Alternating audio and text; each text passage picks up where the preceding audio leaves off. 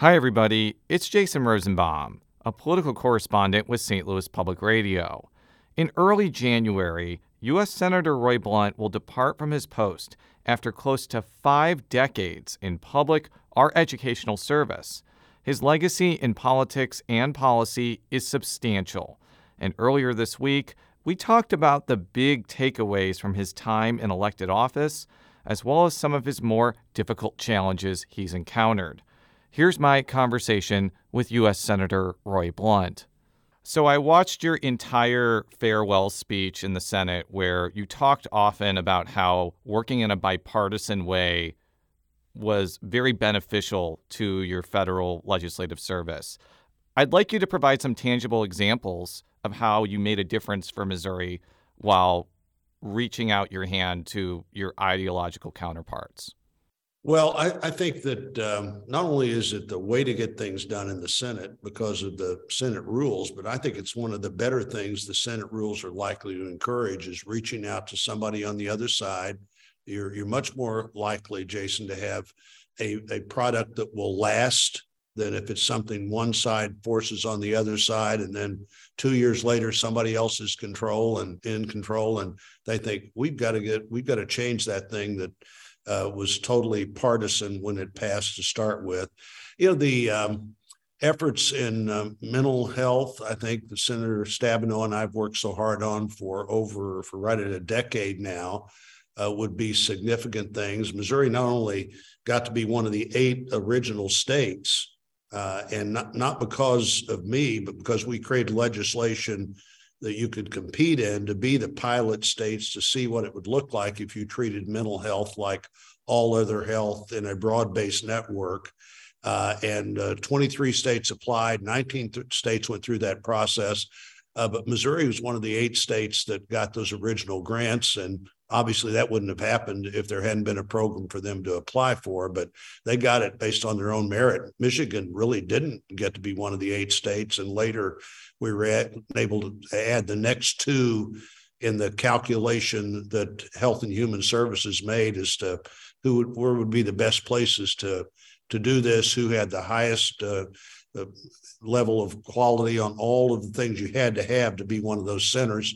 Obviously, our NIH work, Washington University is, I think, the 4th biggest recipient of NIH healthcare grants, but the University of Missouri at Columbia has made a huge commitment there to be part of that kind of work, looking at what happens now that in this next generation of healthcare, we understand that every one of us is different than all of the rest of us.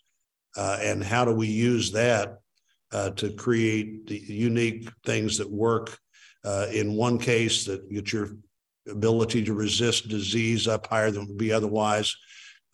Moving, this was not as bipartisan as it was by state, but the 4 senators, particularly from Kansas and Missouri, decided when the federal government decided they were going to move the ag research jobs principally out of Washington and somewhere else in the country.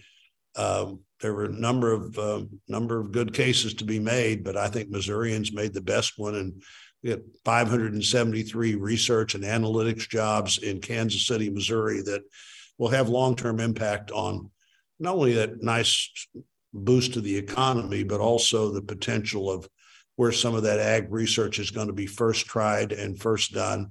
I think there's a pretty long list here, and infrastructure would be part of that, but all great partners. The Missouri delegation, House and Senate, has worked very closely together, certainly for at least the last decade, and I think pretty closely together for the last 20 years. And that's all made a difference. We usually were able to have a unified approach to anything that was going to impact our state specifically. Yeah, you actually touched on another question I was going to ask later, but since you're a good seguer, I noticed that you and Senator McCaskill were able to forge a pretty good working relationship with each other, even though she ran against your son for governor and her mom ran against your dad for state representative. And Missouri is notorious for having long-standing political grudges. How were you two able to work together with that context? Well, we were able to work together, and and I think, in fairness, even in our own campaigns, we were more involved, I think, than might have been as healthy as it could have been for the opponent of somebody we're working with. But we've always had a good relationship, and frankly, we've fostered that with a good personal relationship as well. You know, when my dad died, Joe and Claire were at the memorial service. When Claire's mom died, I never thought about anything but being there. And we've spent personal time together as well, and that helps. And, you know, one of the things I think that's not very well understood about working with people effectively is you don't spend a lot of time on the things that you know you're never going to agree on.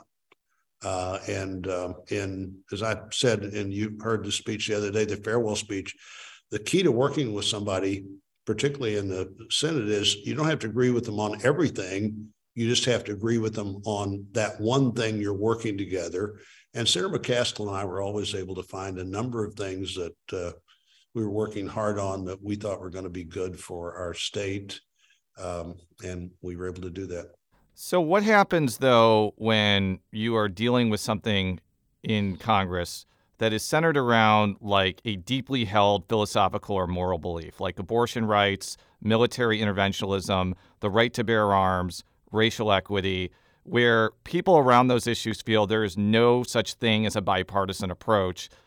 Losing on that side to them would be basically betraying their values.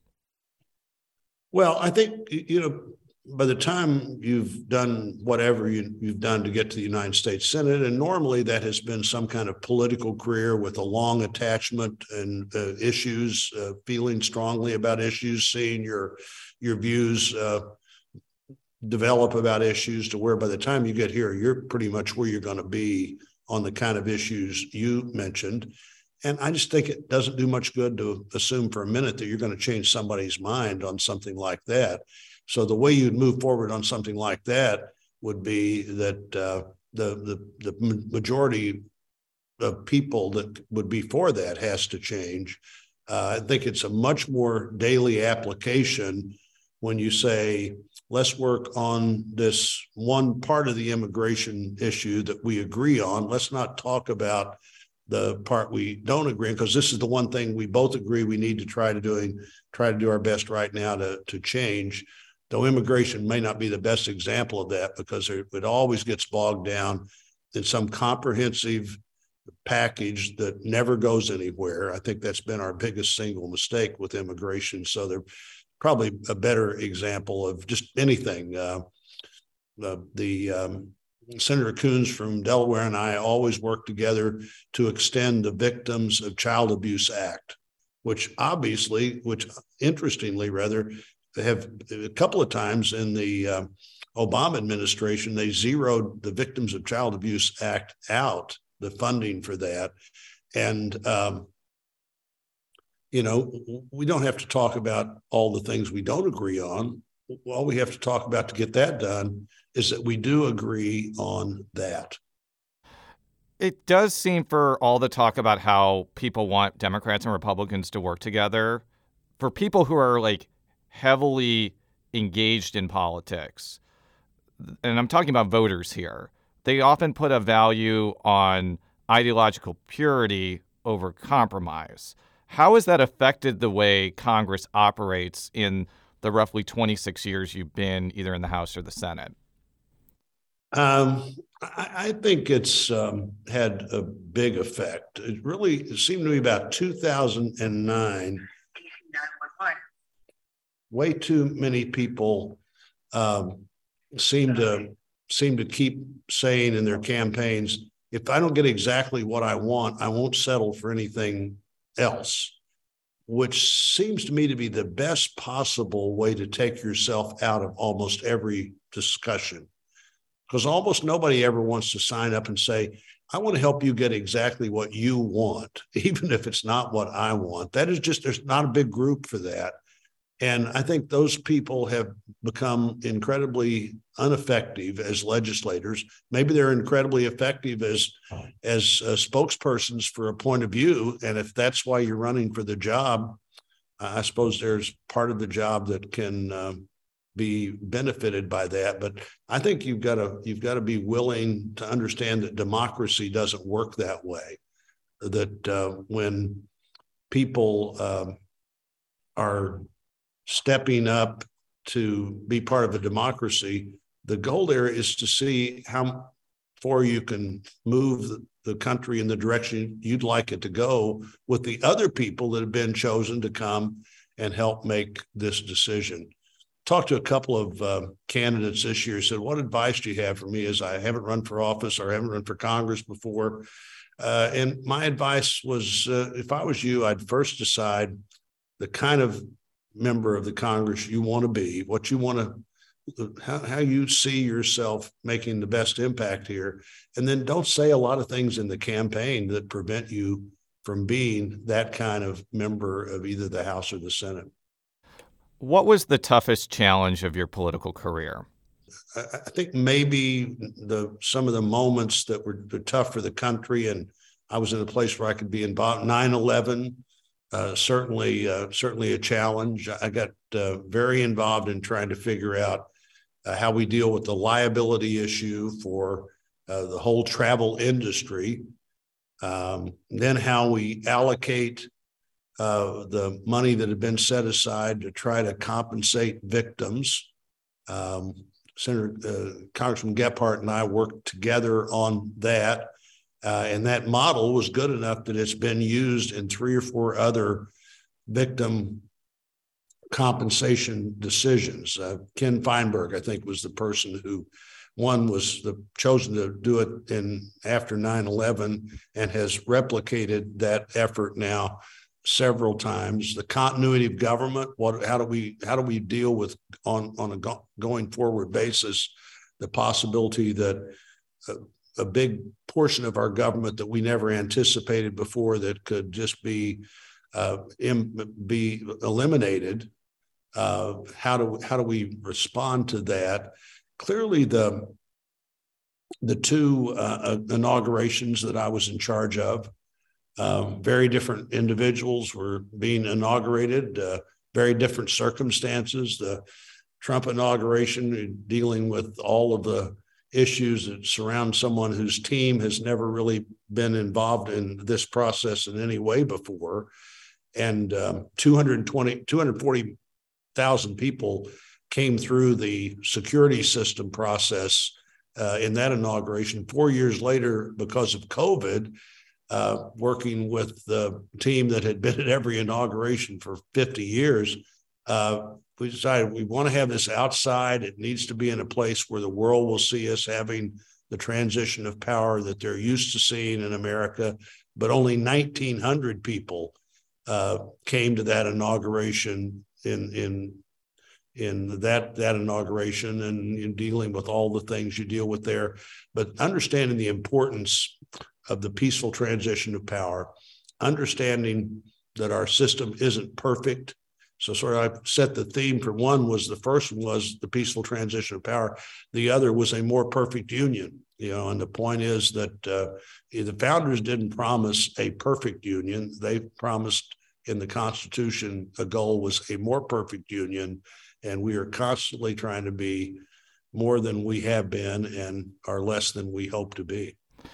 You are one of the few people in Congress with extensive experience as a local and statewide election official. In fact, before doing this interview, I listened to your excellent discussion with Breonna Lennon and Eric Fay about your time as Secretary of State and Greene County Clerk, which by the way, I highly recommend people listen to that. But I think it's pretty clear now there are a lot of people in Missouri in particular, especially Republicans, that do not have the faith in the results of elections that maybe they did before Trump was in office. What do you think leaders need to do to ameliorate that or make people confident in their elections again? Well, I always thought it was an important part of the job that people believed that the election results accurately reflected what people tried to do election day. And that the county clerk in bigger counties than Springfield, Missouri, where I was the county election official, that's an important part of what you're doing as you prepare people for the election, as you talk about the election, as you give plenty of notice when things are going to be different or you believe things are improving, why you think they're improving. That's important. And then, to be the Secretary of State also, I thought it was really important to do that. And it continues to be an important part of the job. I think one of the big challenges in the country right now is we let people vote earlier and earlier, and not just on election day, where it's pretty easy to have a system that produces a quick result. These election officials need to be thinking about what do they need to do to change their system so that the result comes quicker. If you're going to let people vote, 6 weeks before the election, maybe I'll have a deadline that really matters as to when that vote has to be in. And, what Missouri does, what Florida did with lots of absentee and mail-in voting, is they have a system that allows them to be ready to count all those ballots on election day and announce it that night. The longer you drag out the result, and particularly when the apparent result seems to change over that 3-day or 3-week process, all you do is encourage people to further question why you can't do a more efficient job and a more accurate job of letting them know what happened on the day that is supposed to be election day. So your departure from the electoral scene, by the way, I did not know before listening to that podcast that you have been in elected office since you were 23 years old, with maybe that 4-year break in the 90s as the only time you were not in elected office. I was a university president during those 4 years, so that was my most political period.